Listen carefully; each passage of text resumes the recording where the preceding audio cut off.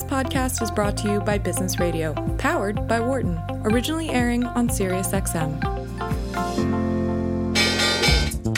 Welcome to our Behind the Markets podcast. I'm your host, Jeremy Schwartz. Alongside Wharton Finance Professor Jeremy Siegel, we tackle market trends every week on Wharton Business Radio, SiriusXM Channel 111. Our guest consists of experts like the world's leading authority on long-term economic growth, Bob Gordon. We will continue to see jobs created rather than destroyed. Nick Rusinoff, expert on currency research. That's what you see for those safe haven currencies is hedging the FX risk is actually exposing you to more risk. Or even the head of the Digital India Foundation, Arvind Gupta. The reason that people are talking about India is massive digitization and financial inclusion that we have done over the last couple of years.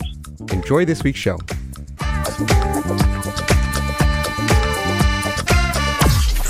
Welcome to Behind the Markets here on Business Radio, powered by the Wharton School.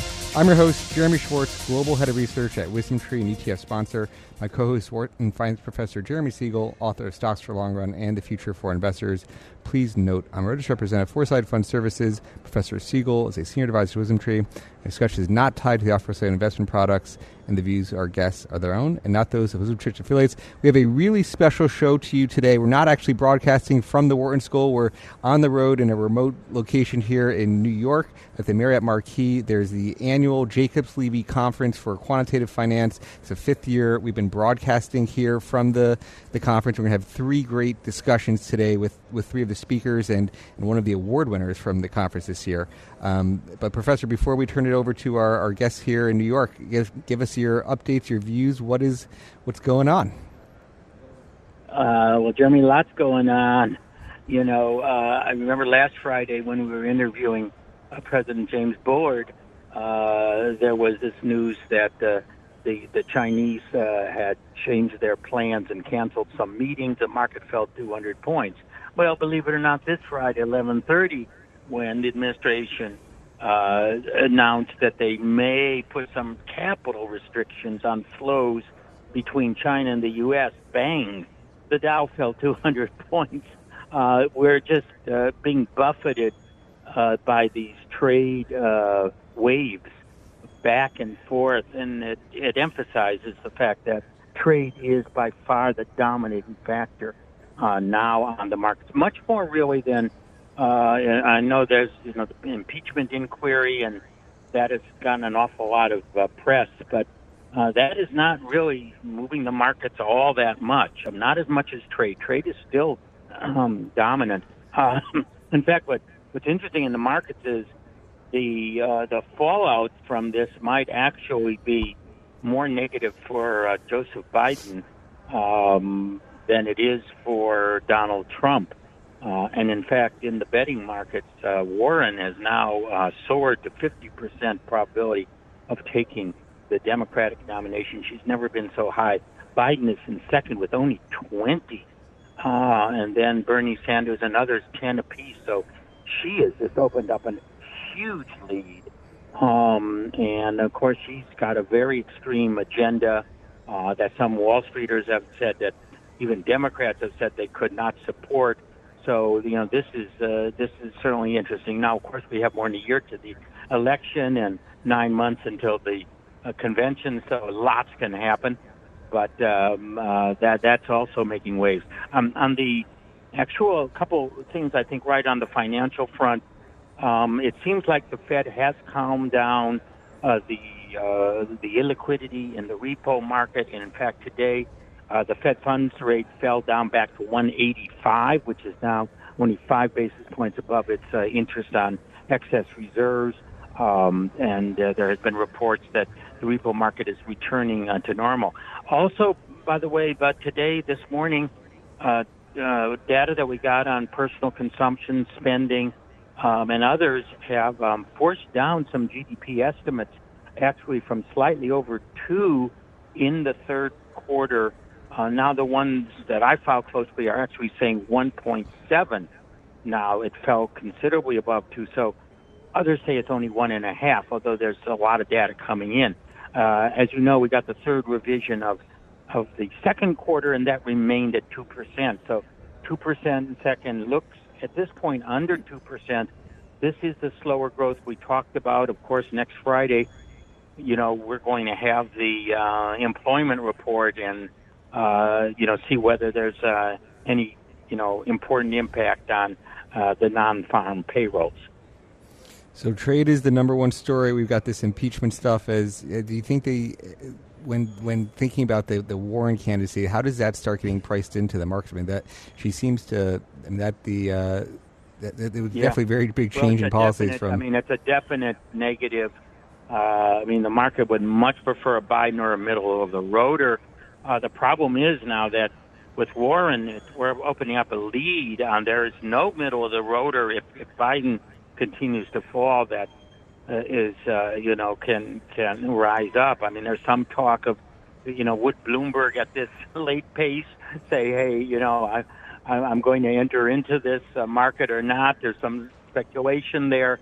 He said, I am staying out, but I don't think he expected Biden to fold so earlier. And by the way, the word fold is too strong, but certainly there's a lot of problems with his candidacy, and it is not polling nearly as well. Again, emphasize the odds makers still give the Senate 2-1 to the Republicans in the next election. If the Senate stays Republicans, then even if Warren is elected president, there's very little she could do to reverse the tax plans that the Republicans put in effect 2 years ago, or many of the other items that had been done. Of course, if there is a huge Democratic push and they do sweep on the Senate, that would be, I think, quite negative for equity, certainly in the short run. You have any sense? Do you think this impeachment stuff goes through? As you read the situation? Well, as it is right today? now the odds makers are saying that since the House is controlled by a fairly good margin by the Democrats, they put impeachment 50-50. But at this point, the odds makers say that there's 6-1 against Senate conviction. I would say, by the way, if no other smoking guns appear, it's 10-1. I don't think what Trump did will persuade any number of the Republican senators to move. If there is more transcript and more explicit information that says elsewise, then of course that can change the situation. But at this point, the odds makers are saying 5-6-1 against conviction in the Senate, and I believe that the equity markets are pretty much following that prediction. Well, Professor, thanks for some comments to start the show. I'm going to turn it over to our first professor here on at the conference. Okay, thank you very much, Jeremy. Thank you. So we're going to welcome our first guest. He was actually the first presenter here at the conference, Matthew Ringgenberg, who is Associate Professor of Finance at the University of Utah, who presented on a paper called Anomaly Time. Matthew, welcome to Behind the Markets. Welcome to our program. Thanks for inviting me. It's an honor to be here. Tell our listeners a little bit about yourself, what you studied, how you got to the University of Utah, sort of your main interest that got you focused on your paper this morning on anomalies. Sure. Well, there's a couple of things. I've always been extremely interested in asset pricing, and so I think broadly I love finance research, and I also love the outdoors, mountain biking, hiking, skiing. So Utah's a good place for that. Moving to Utah was a perfect combination. I can do finance research in the mountains. But broadly speaking, I've always been kind of interested in this area, and so my co-authors and I have kind of wondered for a long time if we could understand more about the nature of stock prices and anomalies. And so your paper today, as you think about all the different influences on anomalies in the studies, what got you to studying it in the exact fashion that you guys presented? Well, I think what's happened is over the years, over the decades, there have been literally hundreds of different papers that have documented evidence of asset pricing anomalies. But more recently, if you look at the data, it looks like many of these things are gone. And so this really begged this question for us. Are these things real, or were they just kind of spurious correlations in the data to begin with? So I think we're always concerned about this idea maybe of data mining, where things are not really there. Yeah. And so my co-authors and I really wanted to try to get to the bottom of that and figure out, are these anomalies real or are they spurious? And the conclusion? The conclusion, for the most part, is a lot of them appear to be real. So once you actually really carefully look at the data, you can actually see evidence that these things are still there.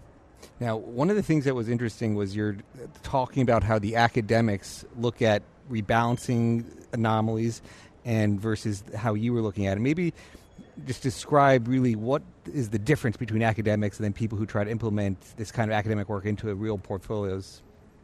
So I think one of the issues has always been, especially going back, the anomaly literature has been around for decades, is we've always been worried about data availability. And so one thing is you always want to make sure that if you're going to look at a trading strategy, you only use data that was available at the time the strategy would have been started. Now, because academics didn't always have the best data, they often kind of used a gray area where they basically just said, let's be really conservative and we'll just rebalance every year in June. But it turns out that oftentimes the information was available way before that, oftentimes several months before that. And so what our paper did is we used this point-in-time data that allows us to really precisely measure when information first becomes available. And what we see then is all of these anomalies that look like they disappeared are still there. You just need to trade right after the information first comes out.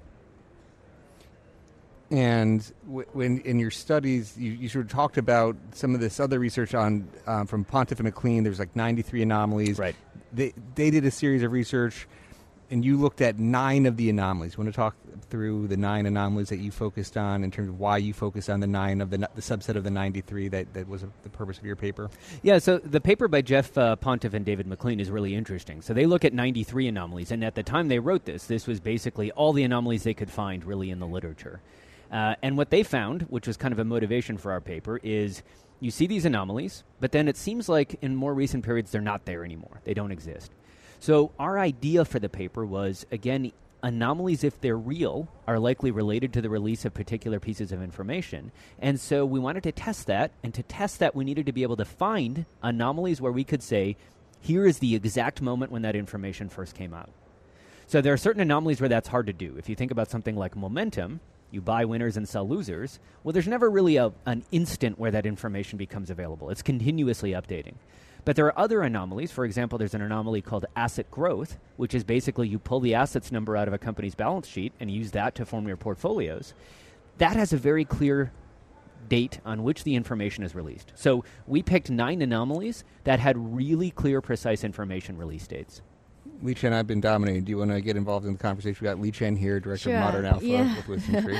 Hey, thank you. Great paper. I think another question is that most of the anomalies that you have looked at seem to be related to the quality factor. That's prevalent in the academic industry. There's 2 anomalies. One is a revision, analyst revision that has a clear timeline, and the other is post-earnings announcement. So you mentioned that, that's 2 anomalies you're likely going to do, but probably just talk a little bit like in the beginning why you didn't look at these 2. Well, yeah, so we kind of went through the list of 93 anomalies that were in this paper by Pontiff and McLean and picked out the ones that we thought were really obvious candidates to be examined. And we just looked at them once and put them in the paper. So there was nothing kind of, we didn't selectively pick them. But other people have kind of pointed out there's some other events that, have clear information release dates. And so I think what we're working on now is we're going to expand the set of anomalies and look at these. So example, as you said, analyst revisions. There's a very clear moment at which these analyst revisions first become public. And so I suspect we'll find similar things when we examine that. But that'll be in the next version of the paper. Hopefully we'll have many more that we can look at. The follow-up is that nowadays these are all very U.S. data, but in some way, accounting standards are getting more uniform internationally. Do you guys have any plan to look at, international and emerging market? Oh, I would love to do that. So I think, we've kind of got a sequence of things we want to look at. The first step is to add some more anomalies, and I think we also want to look a little bit more on kind of how implementable are these strategies in the real world. So our evidence shows that if you trade on these things really quickly, you do generate significant abnormal returns, but we need to think about things like transaction costs and rebalancing frictions. But once we've done all of this, I think a natural extension is to look and see whether or not these things exist in other markets. A lot of people have looked at certain things like asset pricing factors and found that they do exist in other countries. So I think that's a natural step for us. So hopefully that's something we can do next.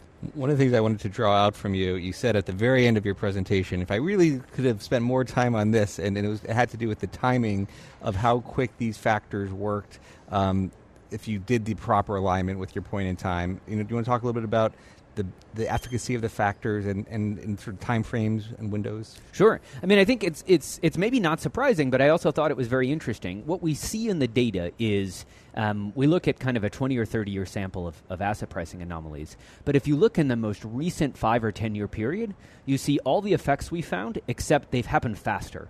Right? So it used to be, over our entire sample period, our results show that something like anomalies tend to get arbitraged away in about 100 days. Right? So if you start your position after 100 days, there's nothing left for you to earn. But in the most recent period, we actually find that a significant portion of these returns happen in the first 5 days. Right? So it looks like arbitrageurs are becoming much, much faster at arbitraging these things. So these are away. hedge funds, they're coming in, active managers, picking the stocks and being able to take all the profits from these systematic quantitative strategies that the academics talk about. Exactly. If you don't get it in the first 5 days, you're too late. Right. And so then, if you kind of combine the pieces of the puzzle, what you see then is academics are often looking at these things where they use stale data. And so it looks like these things are gone. But if you actually look at the exact data that practitioners are using, and you could get into this thing right away, there's still something there. You just have to be very, very fast. Now let's talk about just which factors of your 9 factors worked well and which didn't. And so there was a few, like you mentioned, asset growth. That was one of your top 2 factors. Sustainable growth was another one of your factors that worked really well. And then as the discussion on the paper came up afterwards, sort of these accruals data, the net working capital didn't look so hot. Maybe some of that others was not good. Any commentary when you think about what's behind the asset growth, the sustainable growth, anything in common or any commentary there? Well, I mean, I think there's differences in the types of information that investors pay attention to. And so this is another thing we're trying to explore as kind of a next step, is to try to figure out what we know is that certain data tends to be released in earnings announcements, certain data tends to be released in 10Ks, and it's possible that analysts or professional investors are focusing more on, say, a 10K than on the press release associated with earnings announcements. And so certain types of anomalies may actually be, more overlooked than others. Now, we haven't really fully explored that yet, but that's something we're going to look into as well in the future. Mm-hmm. So in terms of investment, suppose, ordinary investor, have just based on all your years of research and your knowledge of all the papers related to anonymity, like from a personal investor point of view, nowadays there's, cap-weighted index. The second portion, which is very up and coming, is factors or multi-factor strategies, which is still rule-based. Try to get the individual bias out of the personal investment decision. And then the third is, more hedge fund word. Like for you as a personal investor, like how do you allocate your money taking across your research this and putting your money where your mouth is. Yeah, so I'll say what I always tell my students. I don't give investment advice, but in all seriousness, I would say kind of my strategies are a mix of almost the quantamental type stuff. So I've done some work consulting with hedge funds. I do a little bit of work with a new fund called Green Summit, and I think that I generally think about a couple of things. One, I think about trying to make sure that things are real and not spurious. So I think a ton about that. You want to make sure that you're not accidentally trading on a correlation that was in the data but isn't a real economic force.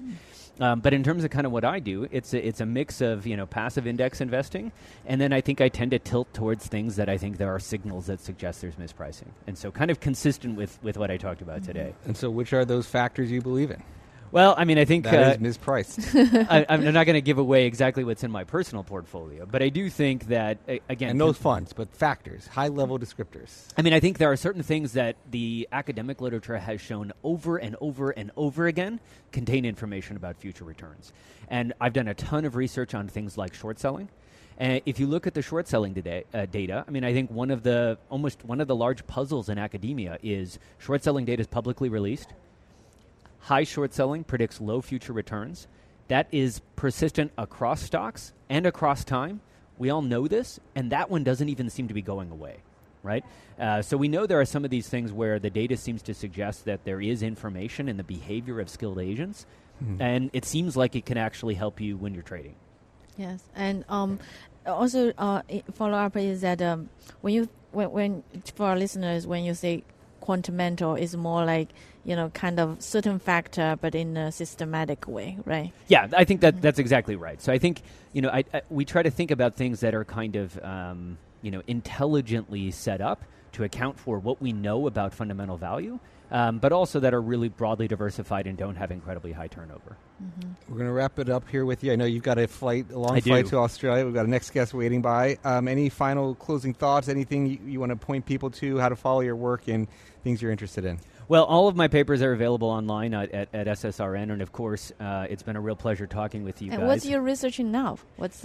A lot of my research now is actually looking at what are the effects of index investing. So as we see more and more people pouring into index funds, I think there's a natural question about how this affects the economy and how this affects firm behavior. And so that's the thing I've been studying next. That's going to be good. We'll get you back on the show to talk about that as it develops. I would be happy to. We'd love to see whether anomaly is more prominent or less prominent after the indexing become more prevalent. Oh, great. Well, I'd be happy to talk with you guys again. Thanks again for having me. Thanks for coming. We're going to welcome into our next guest, who is Mihail Velikov, and I don't know if I got the pronunciation on that, Mihail here, and he's an assistant professor of finance at the Smeal College of Business at Penn State University. Before going to Penn State, he spent 4 years at the Federal Reserve Bank of Richmond. Very interesting. And your co-author who presented today also was from the Federal Reserve. The interesting from the Federal Reserve, and you also previously came from the Federal Reserve, you guys did a paper also on anomalies, but focused on trading costs. How did two Fed researchers start focusing on anomalies and trading costs? First of all, thank you guys so much for having me. It's a real pleasure to be here. Yes, thank you for joining us. So the interest in anomalies and trading costs for me actually came from some of the work I did in grad school. And I think the fact that people everywhere, including the Fed, do research on anomalies hopefully indicates that it's a very interesting, very hot topic. And being at the conference here today, I think that's a testament to that. And you did some work with Robert Navi-Marx as well on trading costs and papers. Robert Navi-Marx is a professor who's done a lot of work on the quality factor, the return on assets, gross operating profits to assets. What did that research show, and what was that study like? So, Robert Navi-Marx was my dissertation advisor actually at the University of Rochester. So I've had the pleasure of working with him on multiple papers now, and I think he's probably popular among academics, especially with several strands of research, but especially among industry. Yeah. His work on gross profitability is very relevant. I think he was the first to show that a very simple measure of profits, gross profitability, actually has a very strong power in predicting returns, and moreover, it serves as a very good hedge to value strategies. Yes. So that, I think, what made his kind of his work very popular, and a lot of kind of institutional managers kind of picked up on it and started creating quality, as you mentioned, and profitability type funds. Yeah, we were focused on it around a similar time.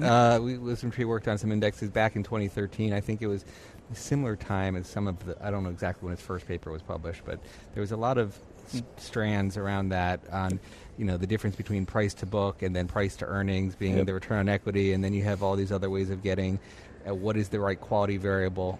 What was your specific line with him? What? So we started a paper on transaction costs with him, actually. Yeah. So we used a very, very simple measure that researchers in the what we call microstructure literature in academic finance came up with that was able to actually achieve very high correlation with some of the more high-frequency data that's only available starting in the 90s. But the benefit of that measure was that we could actually extend it. It only uses daily price data, so we could actually use it in backtesting strategy going back to the 20s.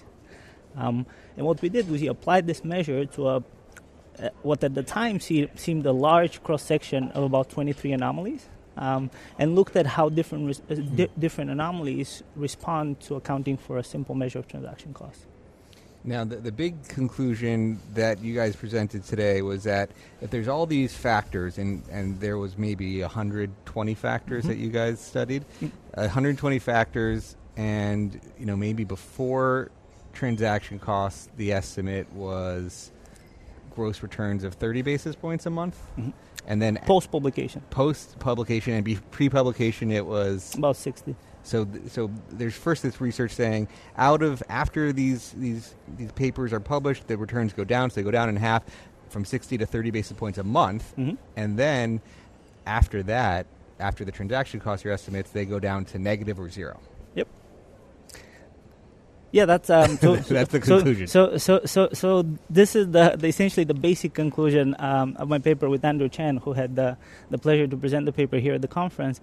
But there are several caveats associated with that, right? So our results look at the average anomaly for an average investor. So the transaction cost measure that we actually apply to each anomaly is the most simple measure you can think of. It's an effective bid-ask spread. So how much would you pay if you submit a market order is the way to think about it. Of course, as we note in the paper and try to clarify in the presentation, there are sophisticated arbitrageurs that could improve upon this measure and improve upon the scale of transaction costs and actually profit from these anomalies. But the way we looked at it is, if you see an academic paper published, what would an average investor make of it, essentially? Yeah. Well, actually, I want to make a point that do you want to point out that in your post-publication transaction cost adjusted returns, they're still close to 4 to 12 basis points a month, which translates to 0.48% to about 1.56% a year. And thinking, nowadays a lot of factor strategies, ETFs in particular, strategies implemented in the form of ETF. If you could outperform the market by 150 basis points a year, you'll be a top decile fund. Yeah, so I do want to say that it's actually not low. Yeah, even at 48 basis points, it's actually profitable.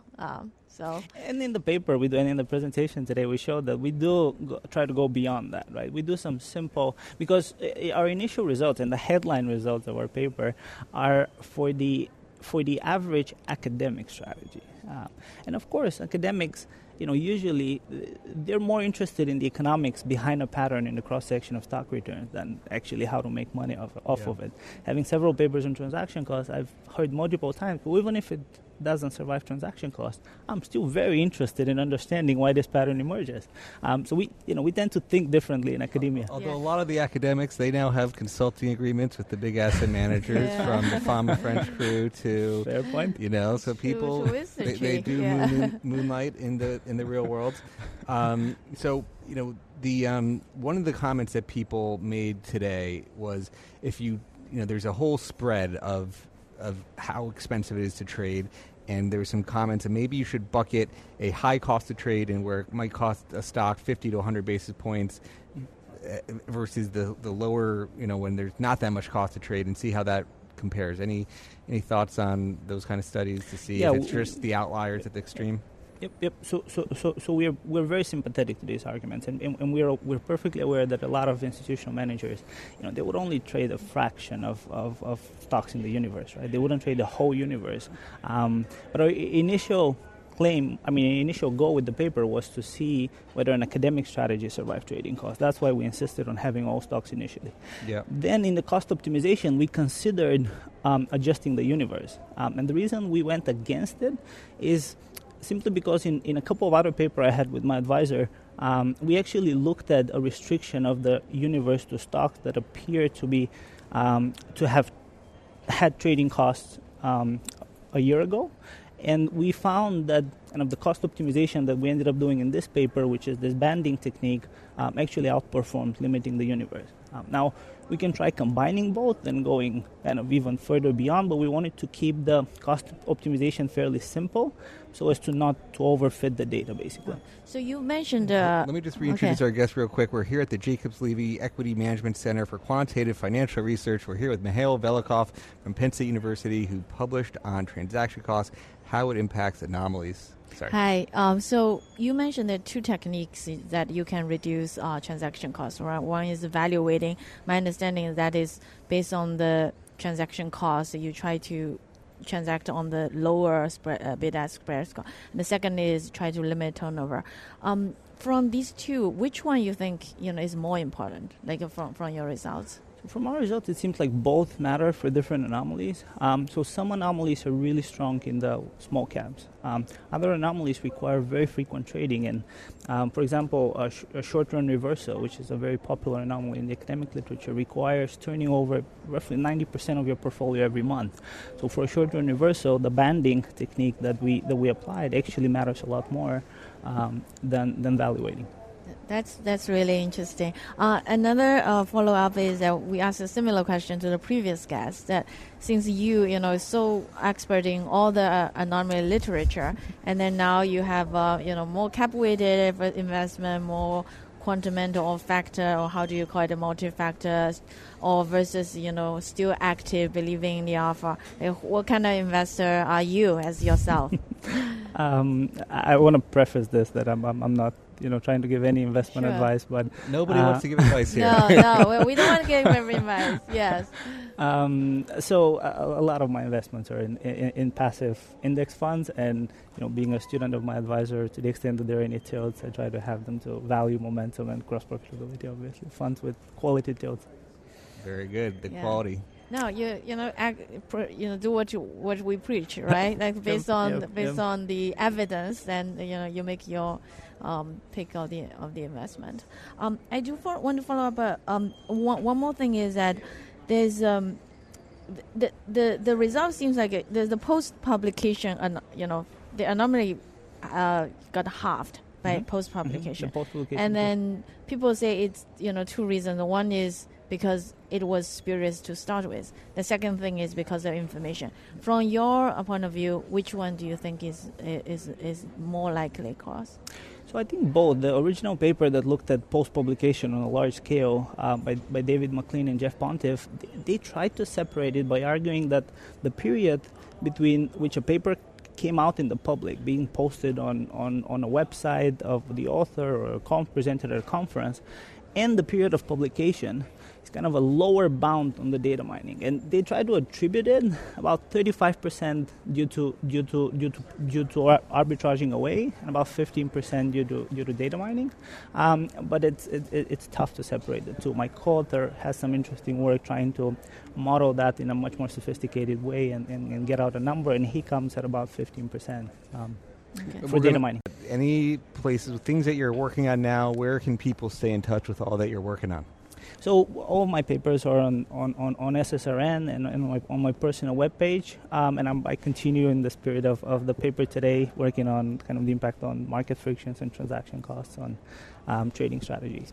And it seems like one of the things that you guys are going to do is try to make a lot of your data available. Like some of this trading cost data is not that available, and you guys are going to work on a paper to make it all available. Yep. Oh, yeah. Very good. We've been talking with Mihail Velikov, professor at Penn State University. Thanks for listening to the Behind the Markets podcast. If you want to learn more about WisdomTree, visit wisdomtree.com. You can also follow me on Twitter at Jeremy D. Schwartz. I'd like to thank Patty Hall for producing our live program on SiriusXM channel 132, and our podcast producer, Daniel Bruno. Join us next week for another edition of the show. For more insight from Business Radio, please visit businessradio.wharton.upenn.edu. Please note, I'm registered representative of Foresight Fund Services. Professor Siegel is a senior advisor to WisdomTree. Our discussion is not tied to the offer of investment products, and the views of our guests are their own and not those of WisdomTree affiliates.